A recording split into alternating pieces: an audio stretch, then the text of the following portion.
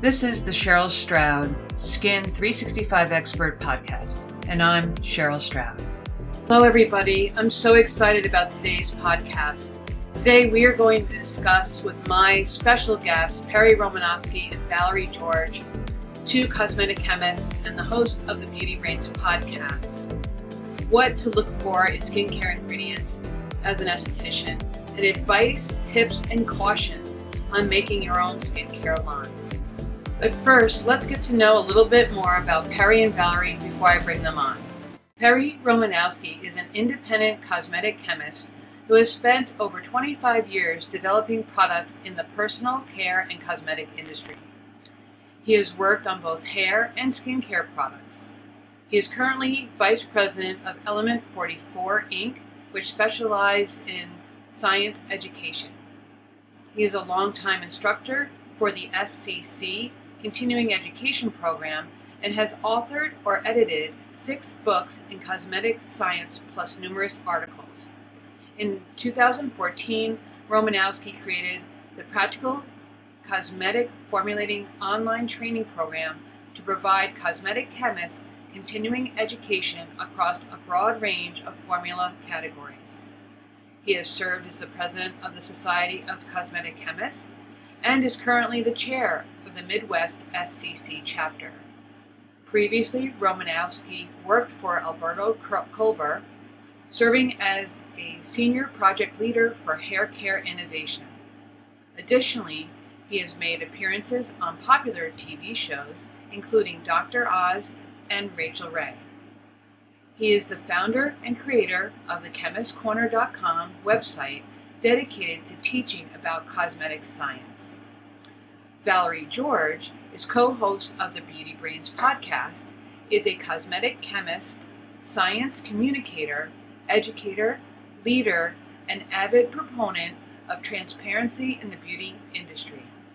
She works on the latest research in hair color and hair care as Vice President of Research and Development at a leading salon brand. And I'm so excited to talk to you about how products are formulated. First, I'd like to talk about, for estheticians, as an educator that I deal with all the time, they just want to know how to pick products. What should they be looking for in ingredients, and how do they pick them for their use on clients in their back bar as well as retail? Well, I think it's challenging because you can't judge a product by its cover. Just by looking at an ingredient list, maybe you can get an idea of what's in there, but without really knowing how the product is formulated or being behind the scenes on it, it really just is hard to tell. So for me personally, I look for brands that I trust, brands that I know have a track record and history of having really good products, and also looking for bigger brands. You know, a lot of people think big corporations are evil, but at the end of the day, the big brands are the ones doing the testing, validating that what they're saying has at least some kernel of truth to it. I have to agree with that. And thank you, Cheryl, for having us on. It's good to talk to a different audience. In the Beauty Brains, we get a wide range of people who listen. But yeah, this is a whole new avenue for us. But I will echo what Valerie had said, that you really, as a consumer of products or as an esthetician looking for products for consumers, you can't look at the packaging and look at the bottle and look at the price and know how good a product is going to be. So the only strategy, or the best strategy that I would suggest to people, is to find, at some point you just got to pick a product and then find products that work for you. I agree with Valerie that the best place to start is with bigger companies, because they're going to have done the research behind them. They're going to have developed, they've done consumer testing to demonstrate that products work well for a lot of people. It's not going to mean that it's going to work for everybody. It's going to depend on your clients. And certainly smaller companies can come out with products that are very good and very good for niche audiences. But without any other data, if I'm starting out, I'm looking for, what are the popular brands and what are popular products with people. The other day I was listening to a webinar with a woman who is part of a skincare company, and she was claiming that they put the most effective, highest amount of efficacy ingredients in their products. And yes, it costs a little bit more, but that's what she believes in terms of creating her skincare products. And just out of curiosity, how do I know that that's what what she's claiming? How do I know that that is true? We all understand that when we read a label, highest ingredients at the top of the list, and it goes down from there. But it doesn't tell me what percentage. And also, I don't know personally what percentage is effective. I think that's really where brand trust comes into play. There is really no way to tell if she's telling the truth or not. So that's where I think you build a relationship with a brand and trust them and have some proof. If the products are working, that's awesome. You can take her word for it. If she's saying these things and they're not working for you or your guests, then that doesn't mean she's lying, but it's just not working out. So I think that's really where trusting the company that you're buying from comes into play. There really is no way to tell. And I would say that when somebody who is selling a product is making a claim, your first inclination should be that you do not believe them. And that, as a consumer, not believe them, but just question it. Right. Well, there's a slight difference there, but they're just not reliable people to provide information. And that's not to say that they are specifically lying. It's just that you're going to do better for yourself if you disbelieve what they say up front. Only through your own trying of the product can you tell, is this product working? Because even a claim like the one that she says, oh, we're using the highest efficacy of an ingredient. First of all, to figure out what the efficacy of an ingredient is, scientific studies are done in specific ways. They might test specifically just the ingredient by itself, or the ingredient in a vehicle they can deliver it, but it's not aesthetically pleasing. They certainly haven't taken the products that person is selling and tested the optimum level in that. And marketers tend to exaggerate what science really knows. And just because a study was done on something at 2% and on 20 people it showed some effect, that doesn't mean that's the best level. Maybe it works better at 10%, or maybe it works better at 1.5%, but those things were never tested. And so when they say the optimum level, that's certainly an exaggeration. Right. And then that's also part of marketing, right? So because let's just pick Retin-A for an example. At a certain level, which I don't know what level that is, it's safe for consumers on a consumer shelf product. But then at a higher level, it is a prescription, a doctor to prescribe Retin-A in the product. So when they say we're using the optimal amount, that's subjective. And when you're talking about those kinds of ingredients, specifically the prescription retinoid is tretinoin, but then the things that aren't prescription level, retinoic acid, retinol palmitate, those things haven't been demonstrated to work as well and effective as the prescription drug. It doesn't matter the level. Again, it's more marketing exaggeration in that specific sense. How does a esthetician educate themselves on product ingredients and what they should be looking for when they are picking a skincare line? Well, I think it's important to know your resource, right? There's a lot of people providing information on the internet, on YouTube. That doesn't mean it's good information. I don't mean to plug the Beauty Brains, but that's what we're here for. Plug away. To help demystify the science behind the products, because it is marketing. Companies are in the business of selling products. And I was telling Perry yesterday, wow, these marketing people are so smart. I'm book smart, but they're like street smart, right? They know exactly what to say, how to say it. And I don't think like that. So I think the Beauty Brains are an excellent resource for that.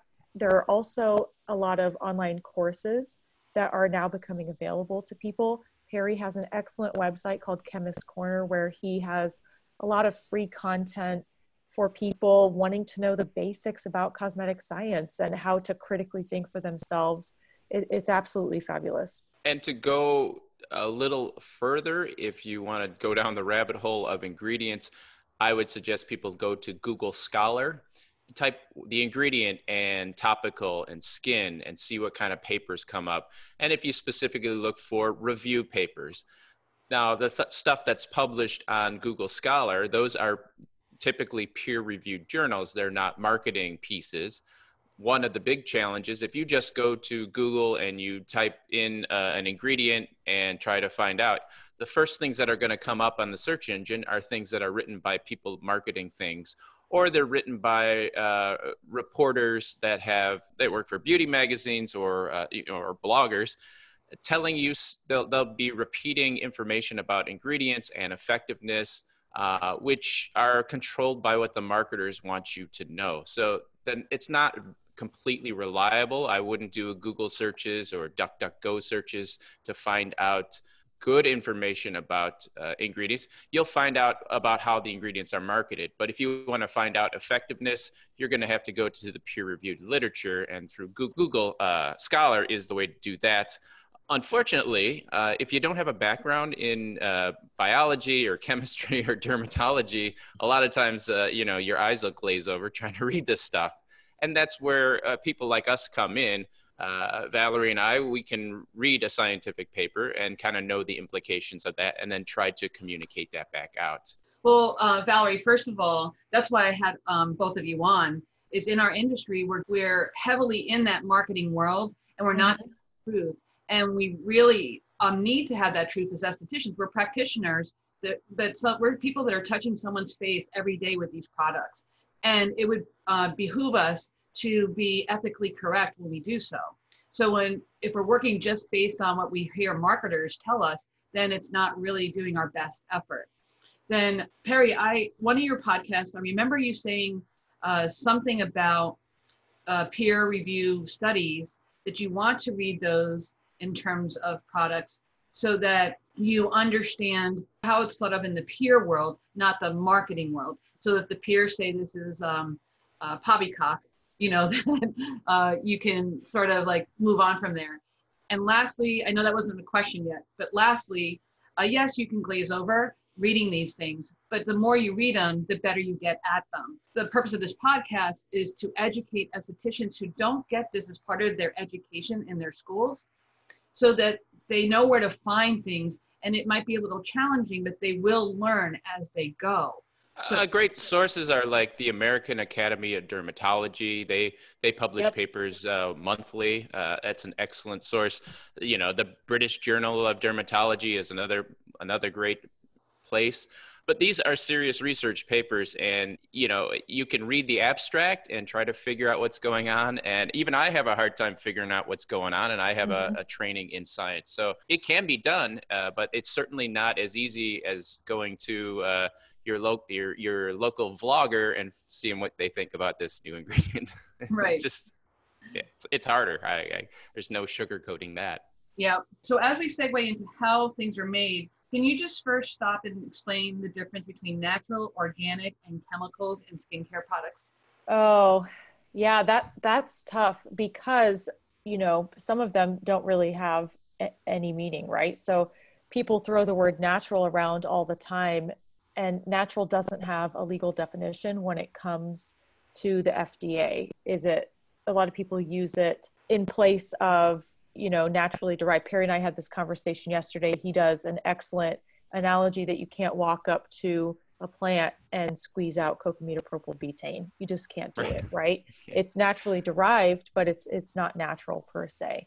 And I think that's where the confusion comes in for consumers, because they think it's, things are just pulled right from the earth and used, and you can't do that.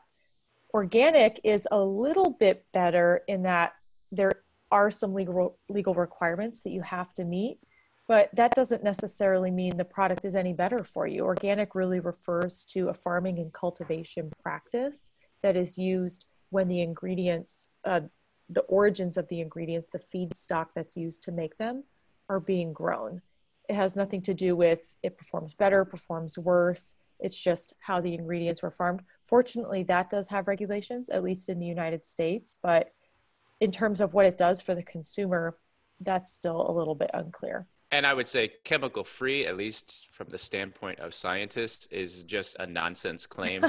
Everything is a chemical. There is no such thing as chemical free. People will say something like apple cider vinegar is not a chemical. That's a chemical. Vinegar is a chemical. Water is a chemical. So that's why I bristle at claims like chemical free, because they are just misleading people. I don't always know what people really refer to when they say chemical free, but there's water in it because water is a chemical. Just to get back to the natural piece, one of the reasons that natural got adopted to the cosmetic industry is it comes from food. In fact, a lot of marketing trends that happen in the food industry make their way into the cosmetic industry. And that's where in the food industry, something like natural actually makes sense. You can go and pick a banana off a tree or go out and get your green beans and pick it right off and eat it, and that's natural food. What you can't do is go out there and get a Twinkie, right? A Twinkie is processed food to make. So there is a distinct difference between natural food and processed food. There isn't that in cosmetics. You can't go out into your garden and pick off a lipstick, right? You have to actually do some chemical processing to create lipsticks or anything else that is a cosmetic. Hair conditioners, shampoos, skin moisturizers, none of these things are natural. Cosmetics are all not natural. So that's why I kind of bristle also at the marketing of things as natural, because at best they're naturally derived. But then again, everything's naturally derived. So, because petroleum comes out of the ground naturally. That's not how the market looks at it, but that is the real problem with me for natural, because there are no natural cosmetics. On that line of thinking, can you explain the difference between synthetic products versus non-synthetic? Boy, I wish I could. Yeah. Valerie, you want to take a stab at this one? Yeah, well, I think, it's interesting. There are things that, yes, there are natural compounds that you can extract from plants. There are synthetic compounds that you can create from different feedstocks using the power of chemistry. And sometimes the two cross over each other. For example, sodium benzoate is a great example. You can isolate sodium benzoate, it's a preservative, from plants. Is it efficient to do that? Is it economic to do that? Absolutely not. You get very low yield out of that. So sodium benzoate, fortunately, can be produced from chemistry. If you were to take plant isolated sodium benzoate and synthetic chemistry made sodium benzoate and put them next to each other and analyze them, you would not be able to tell the difference. They are considered identical, yet one is synthetic and one is natural. We call those nature identical synthetics. Will a consumer notice a difference? Absolutely not. It's just the source of where it came from. And people associate this nasty stigma with synthetic ingredients, but you want synthetic ingredients in a lot of cases. For example, I think we've discussed before the pigments, right? Pigments in makeup. Sure, you can go get iron oxide straight out of the earth. Would you want to use it? Yeah, if you want mercury and other heavy metals. And lead, and lead in your products.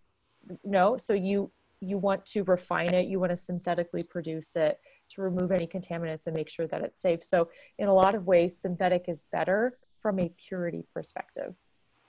And from a consistency perspective too. One of the big problems using natural ingredients and even naturally derived ingredients is that the quality of that material is going to depend on the growing conditions.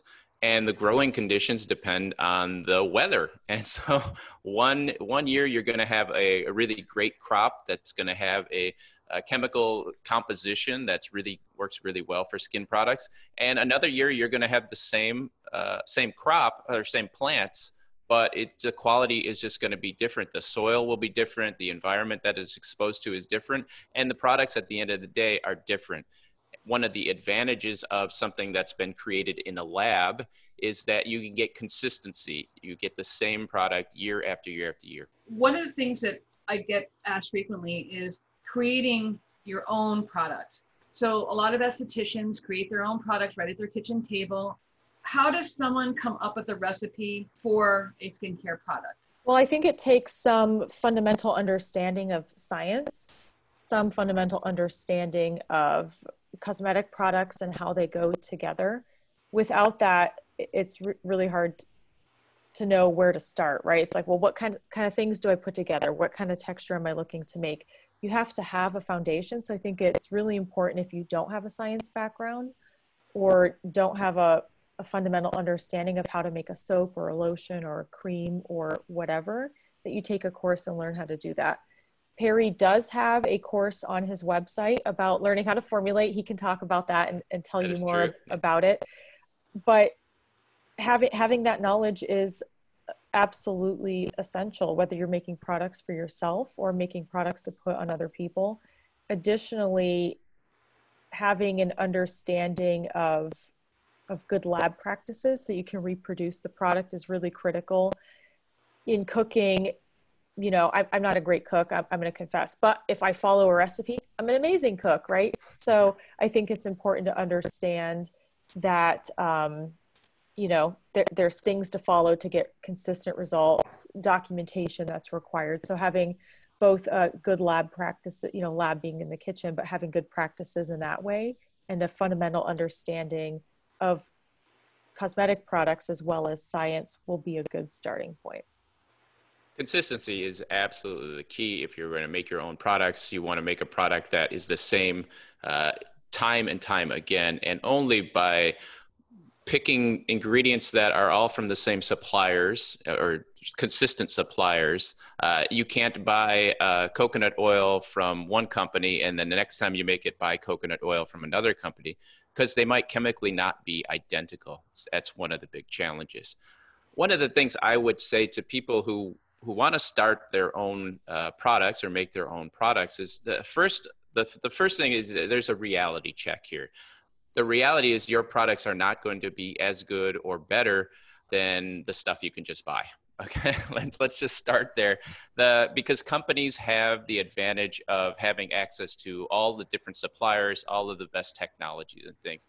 And it's going to cost you more money, and it's just really difficult to do. There's some equipment problems. And, you know, if you're an esthetician, do you want to set up your own lab and have to worry about GMP and chemical storage? And there's just a lot to worry about. So if you are going to make your own products and you come up with a formula, ultimately to get that produced, you're going to want to work with a contract manufacturer who can help to translate your formula you mixed up together into something that is a real sellable product. But I only say that up front but I don't say that to discourage you. I just want you to have a realistic idea of what you can actually accomplish. Having said that, people can make products that work well for their clients, and they can make products that work just as good as something that you might be able to go out and buy. So it's not an impossible task. You should just have a realistic vision of what can and can't be done. Ultimately, working with a formulator is probably your best bet. That's what I was going to ask next is, once they have their recipe and maybe a concept idea, then what should they do next with that? And you just segued us into that, finding a formulator. How do they find a formulator? There are a lot of formulators on the internet if you do a Google search, but I think it can be daunting because it's a big investment, right? So if someone's asking you to spend several $1,000s to have your formula come to life, it can be a bit scary. So I really would rely on, again, Perry has a website, Chemist Corner. There's a forum. There's a list of formulators that offer services. You can vet them through there. The Society of Cosmetic Chemists is an excellent organization that is about the advancement of cosmetic science. Typically, people who are members of that society are in the know, they're connected, they're legit, I guess legit in some way or another. And I think that's a really good way also to find people. I've gotten a lot of, not necessarily people looking for formulators through there, I've gotten some of that, but a lot of people actually do use the society to connect and find a network. So you could also start there. Yeah, LinkedIn is actually a great source for finding people who have actual formulating backgrounds. One of the challenges that you're going to face when you're looking for formulators is, you know, you're going to do what people do. You go to Google and say, where's a formulator? And the people that come up are not necessarily the people that are the best formulators or the people with the most experience. In fact, they're most likely not. They're just the people who are the best at being able to rank high in search engines.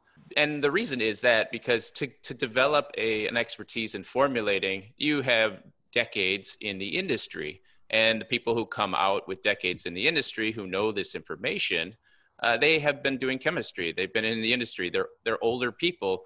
They don't know about search engines and and websites and things. They certainly don't know about social media.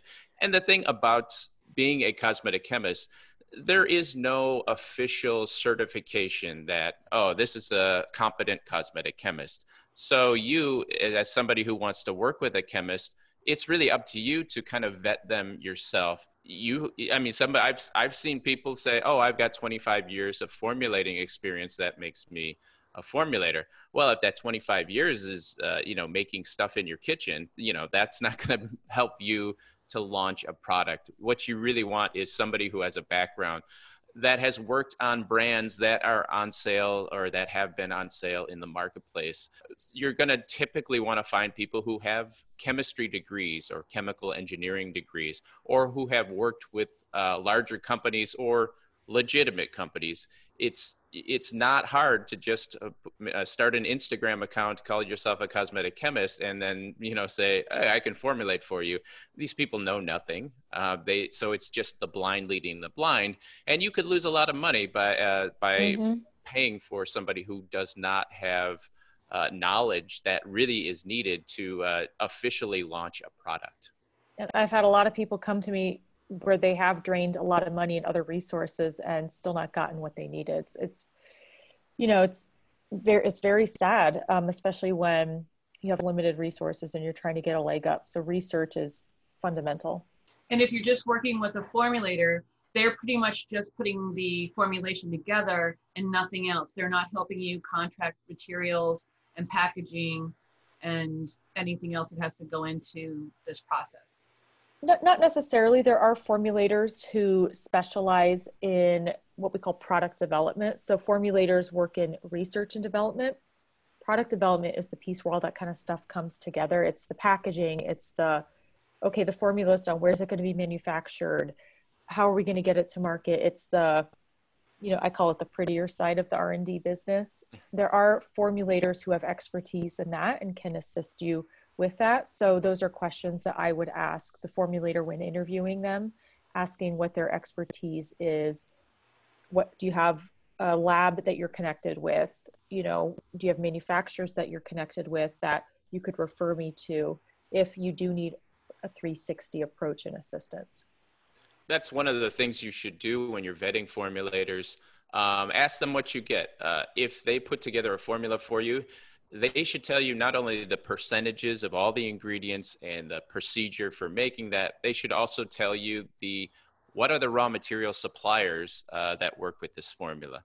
Because just because a raw material has the same name, if it's made by a different supplier, it might not work the same in your formula. That's something that might be surprising to people, but the cetyl alcohol you can get from company A might not work the same as the cetyl alcohol you get from company B, even though they have exactly the same name. That's one of the, so make sure you get all of the suppliers of the ingredients that were used. Additionally, you should have specifications, and specifications are just measurements about the formula, the way the formula is characterized, that let you produce the same thing over and over. And when we talk about specifications for a skin product, for example, you're going to have a pH range. So the pH range should be somewhere between, say, 4.5 and 5.5. And so every time you make that batch, that pH should be in that range. If it comes out as 6, then something has gone wrong. So you want your formulator to set those specifications for you, specifications, raw materials, and have certificate of analysis on all of your raw materials is another thing that you want to have. So getting all of that information will help you have more control over your formula and be able to produce a consistent product. We talked about in a previous conversation, private labeling. Do you want to explain what that is for everyone?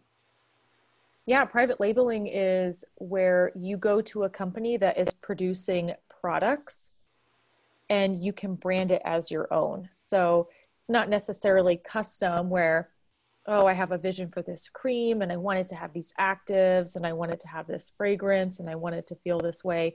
It's not really that. It's going to a company that is producing a cream, and imagine it being in a blank jar and you just put your own label on it. That's private label.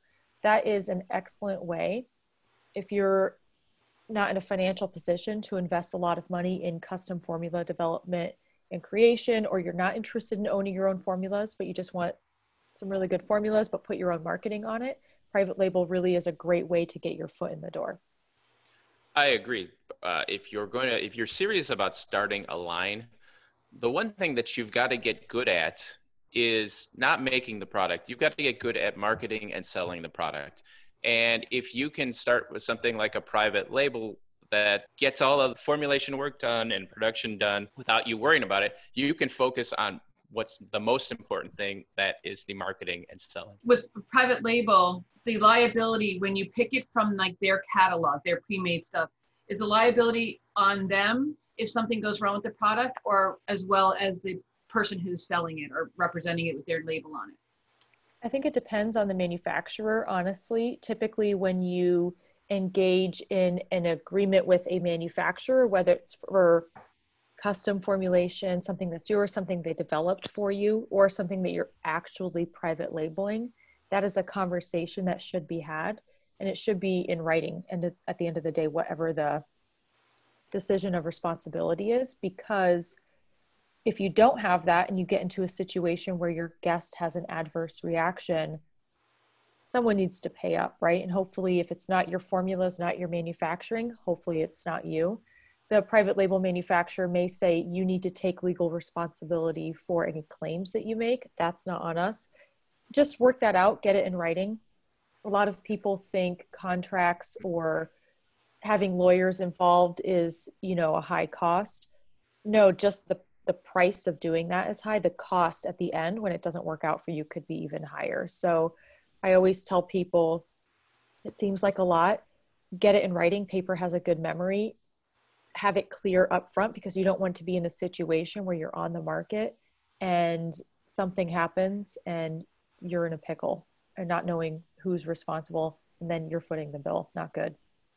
And especially in the United States, people will sue anybody, and it's the people who have the money are the people who are at the most risk. So do you think private label starting out first is a nice way to start out when you're trying to maybe do one product at a time that you want to formulate? So it gives you an idea of how products work, because I understand private labels will also formulate for you too, for a product that you think you want to create. Yeah, they can. I think it's a great way without having a huge investment, because you could get into selling products and say, it's tougher than I thought. Not for me. You know what? I don't even like doing it. Those are all possible things. And you don't want to be $250,000 in with this big brand that you've created and you don't even want to sell it, or it's not selling. So I think it's an excellent you could way. end up with a basement full of a pallet of skin lotions that are going to expire in a year and you haven't sold them. So the thing about starting with a private label, you can make it look the way you want, a nice label. You can tell the story that you want. And then if the brand starts to take off, well, then you can start looking at and creating formulas that you own, that you want, and you can specialize in things. But you should first prove that you have the chops needed to be a cosmetic product marketer, because it's not easy. Right. When someone does have their own recipe, idea, or concept for a product, should they patent? When in the process should they patent it, or should they patent it before they even start with a formulator? I would say, honestly, almost never. And I think Carrie can do a job. And I would just say, no, never. Yeah. It's a patent is pretty much a waste of money for almost every idea that people have as terms of cosmetics. Yeah. I mean, patents really are to protect like the idea that you have in the application that you're looking at it for. And there are so many ways to get around a patent. There are other technologies that can be used, and it is really expensive. And probably at the end of the day, your idea is not novel enough to be patented. Almost everything has been done. My mentor has been in the industry since the 60s. And every time I think I have this like cool idea and I search the internet and I'm like, I can't find anything like it. I created something so cool. He's like, oh yeah, we tried that. in 1965 and here's why it didn't work. And, so I think I would rather invest your money in the marketing and getting people aware of your product versus patenting, because at the end of the day, a patent's probably not going to do you any good. And there are bigger companies who dedicate hundreds of millions a year just in patenting that could easily block the space around you. If you look at the patents that are gotten by big companies, L'Oreal, P&G, they really use those as marketing vehicles, so they can put a little patent number on their product that sort of provides some sort of uniqueness, not only to the consumer, but to investors. Investors love to see IP. But as far as how the product works and the functionality and whether the consumers notice any benefit from it, the patents provide none of that. Yeah. Are there any pitfalls that should be avoided in creating a product? To me, the biggest pitfall is making sure that you understand what you're getting into.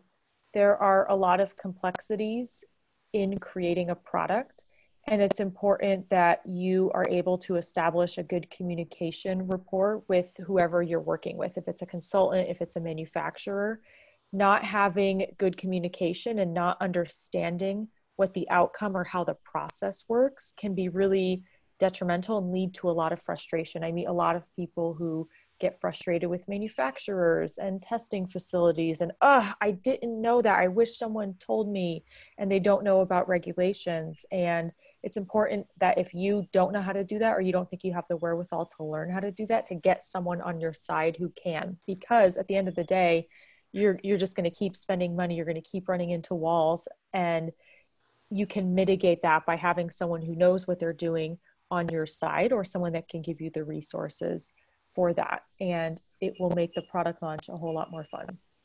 I would agree that the biggest pitfall is financial, is people putting up a lot of money and not knowing what they're doing. And so my advice to somebody who is starting a line, first of all, you need money. I get a lot of people coming to me and say, I want to start a line, but I have no money.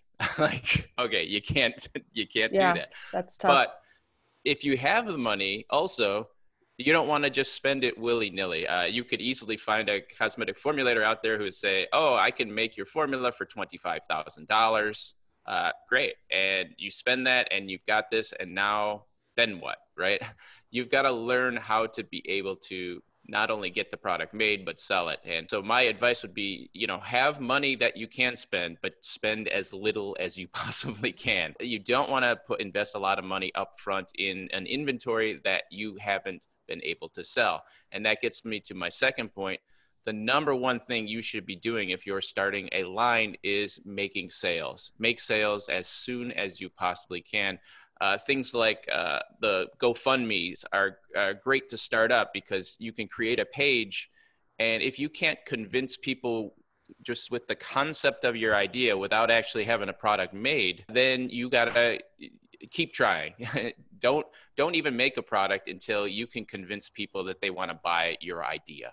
And probably people should start off with one product at a time and build on that, right? It's a lot easier. Yeah. Yeah, I think a lot of people try to do too much at one time. And the other thing I think is critical is a lot of wrenches come in along the way. Even I work for a big brand, and sometimes I think we should have it down by now, and stuff happens. You can't control it. It's inevitable. So learn when to be flexible, when to make a pivot and say, you know what, I can make this work. And I think that will help go a long way. The thing that's useful to know is like, how long will this take? Some people get this idea, I've got an idea for a product. I want to have it ready by the end of the month or something like that.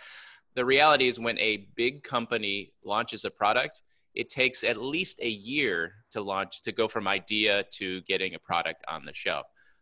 Smaller companies can do that a little quicker because there are contract manufacturers that can turn around stuff really quick. Or if you private label. Testing, yeah, and private label too. But with all the testing and such that's required, you should expect that you will not be able to have a product ready for 6 months to a year. At least. Sometimes I even forget what year we're in because we're working so far out on a marketing calendar. I'm like, wait, we're in 2020, right? It's crazy. But those are all the things that you have to do, especially as a big brand, to help tick all the boxes to get it to market. It's Yeah, I intense. mean, and there's things that you don't even think about. There are some packages. If you order a package, there's like a 6 week minimum just to get that packaging, and you can't make anything. Yeah, and so if you don't know this stuff about lead times and that sort of thing, it can be very surprising how long things take. Read somewhere that in the makeup world, people usually launch like lipsticks first as like the first product, and then they go into the other categories like blush and foundation. Mm-hmm. Do you think would be the first product for skincare? I would use one that people are going to use a lot of and that there's high replenishment on. I think if you were to create a product that someone could keep around for 6 months to a year, like, oh, look how long this lasts, you're not going to get people coming back to buy more. And then you have to reach out further and further in your network to continue to generate those first sales. So I would think of a product that has high consumer demand, can be repurchased rather readily, and that people are going to want to tell their friends about it. So yeah, I would agree. Something like a small bottle serum is good. Maybe that can be used up within a month or something. Moisturizers are, it's difficult to launch a moisturizer because there's so many out there. But if it's your special moisturizer and you have your special ingredients in it, that's another product. And cleansers get used up pretty quick too. Cleansers would be another good option. What wouldn't be a good option is some sort of specific spot treatment product for a specific thing, because they'll use that for, a couple of weeks, not run out, and then they won't use it for another. So something that has a high product turnover is a best thing to start with. Even though there are a lot of moisturizers on the market, that seems to be the one product that every woman understands on how to use it, what it's for. But my personal favorite is serums, because I understand that they have a smaller molecular composition, so they actually penetrate the skin better than a moisturizer, and they actually do some kind of work. Is that something that's on target? Or I think so. I think the real thing behind serums is that the idea is to deliver a high concentration of actives, and the format is such that it can have better delivery than maybe an occlusive moisturizer. Perry and I were actually talking yesterday about azelaic acid and why it's in a certain format over another. You can check it out, episode 227 of the Beauty Brains. But it was interesting that the format played a big role in actives delivery for that. So I think serums are popular in that sense. I like to use serums because they're lightweight. I'm a lazy face taker carer of, but I do know that I can get some moisturization from a serum. And for me, as a consumer, the actives, I'm interested in what actives are getting delivered to my skin. So I think that would be a great one to start out with. what advice would you like to give someone who is making products at their kitchen table, and how they can protect themselves if they continue to want to go down that road? Protection is very important. As we talked earlier, litigation is very real, especially when we're talking about the safety of consumers. There is an organization called Indie Business Network. I'm not affiliated with them other than that I am a member because I'm interested in what they have to say. They're all about education and supporting the indie business brand. They actually have a program where by becoming a member of the Indie Business Network, you can have access to an insurance company partnership that they have. It's not for products made at manufacturing facilities and by big brands. The insurance really is for people making handmade products, that they can have affordable product liability insurance to protect them in the event their product causes an adverse reaction for somebody. And I think access to that kind of affordable insurance is really, really awesome. People think, oh, I can't afford insurance. Well, can you afford to lose your house and everything else you have because you weren't protected? Again, that goes back to price and cost. Like the cost could be a whole lot different than the price. So Indie Business Network does have that access if you're making handmade products. Yeah, and I would say another thing that people should consider if you're going to make products for consumers, set up an S Corp or a limited liability corporation. Don't operate as a sole proprietor. Sole proprietor is the easiest thing to do in the United States anyway. It also puts your house and your car and all of your assets on the line. Whereas if you set up a corporation, that sort of separates you from that, and that separates your liability from your personal stuff. So if you're going to be selling products to consumers, make sure you've separated your personal from your business. Are there any last thoughts that we didn't cover that you think somebody should know about product selection, ingredient selection, formulation? I think we've covered it all, but yeah, just to recap, engage in dialogue with experts that you trust, your dermatologist, your esthetician. Go to reliable resources like the Beauty Brains or Chemist Corner with the network of experienced formulators there, and just be inquisitive and be open-minded to changing your opinion as well when you learn more about something. And I would just like to leave people with the idea that even though a lot of what I have said might be discouraging to people, Harry's the skeptic, but it's good. It's good to be skeptical. Yeah. Just know that it can be done. And a lot of it is, as an esthetician, you're developing a relationship with your client. And you can make products that work, just about as good as the products that people can just go buy in the store. The products in the store, they don't have that relationship with that person, and you can leverage that relationship and that's going to really where you're going to help to build your business and sell your products. Just don't use marketing gobbledygook to sell a product. If you're making a moisturizer, don't say, oh, this one's clean and the stuff you buy in the store is going to be poisoning people. Don't use fear mongering to sell your products. Use your relationship and your sincerity to sell your products. I mean, everybody can make these things. Some products will work better than others, but you don't have to use dodgy marketing to get people to buy your products. Exactly. And Perry, I think that you're being realistic, not discouraging anybody. And that's the reason why I wanted to speak with you guys, because I love your podcast just for that reason, because I feel that I'm getting, as a listener, real information on how to discern things in my industry. Is there anything that you want to tell us about in terms of things you're doing, books you've written, things you want to share with us, classes you give? Yeah, well, don't forget, we have a mostly weekly podcast, The Beauty Brains, where we answer questions that consumers send in. And so please tune into that. And we specifically don't take advertising. So the only way that we fund it is through a Patreon subscription. So you can go to patreon.com/thebeautybrains and check out a subscribe there. That's one of the big challenges of producing honest information when it's not supported by marketers, is that it's harder to make any money at it. But it's good that we're not in it for the money, right? We really do care about people having the right knowledge and empowering them to make better decisions. That's really what we love doing. Yeah.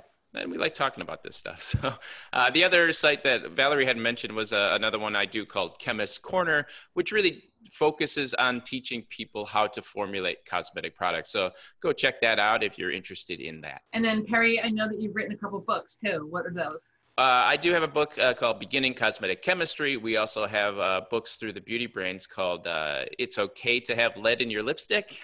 Do you get hooked on lip balm? So yeah, check those out. Those are still available on Amazon, wherever you can get books. Excellent. And anything else you want to share? Yeah, some stuff in the works, but we can't talk about that yet, right? Yeah. That's okay. Just how about our tagline, Valerie? Be brainy about your beauty. I just want to give a big thanks to Perry and Valerie. I hope to have them on again. I was so geeking out talking to my heroes, my science heroes. So I really do want to give them a big thanks and appreciation for being on my podcast. I'm Cheryl Stroud, and you've been listening to Skin365.expert, the podcast. You can follow Skin365.expert and Cheryl Rushy Stroud on Instagram, or visit us on Skin365.expert on the web. If you haven't yet, go to Apple Podcast and subscribe, rate, and review this podcast. Join me next week for another Skin365.expert conversation. Thank you for listening.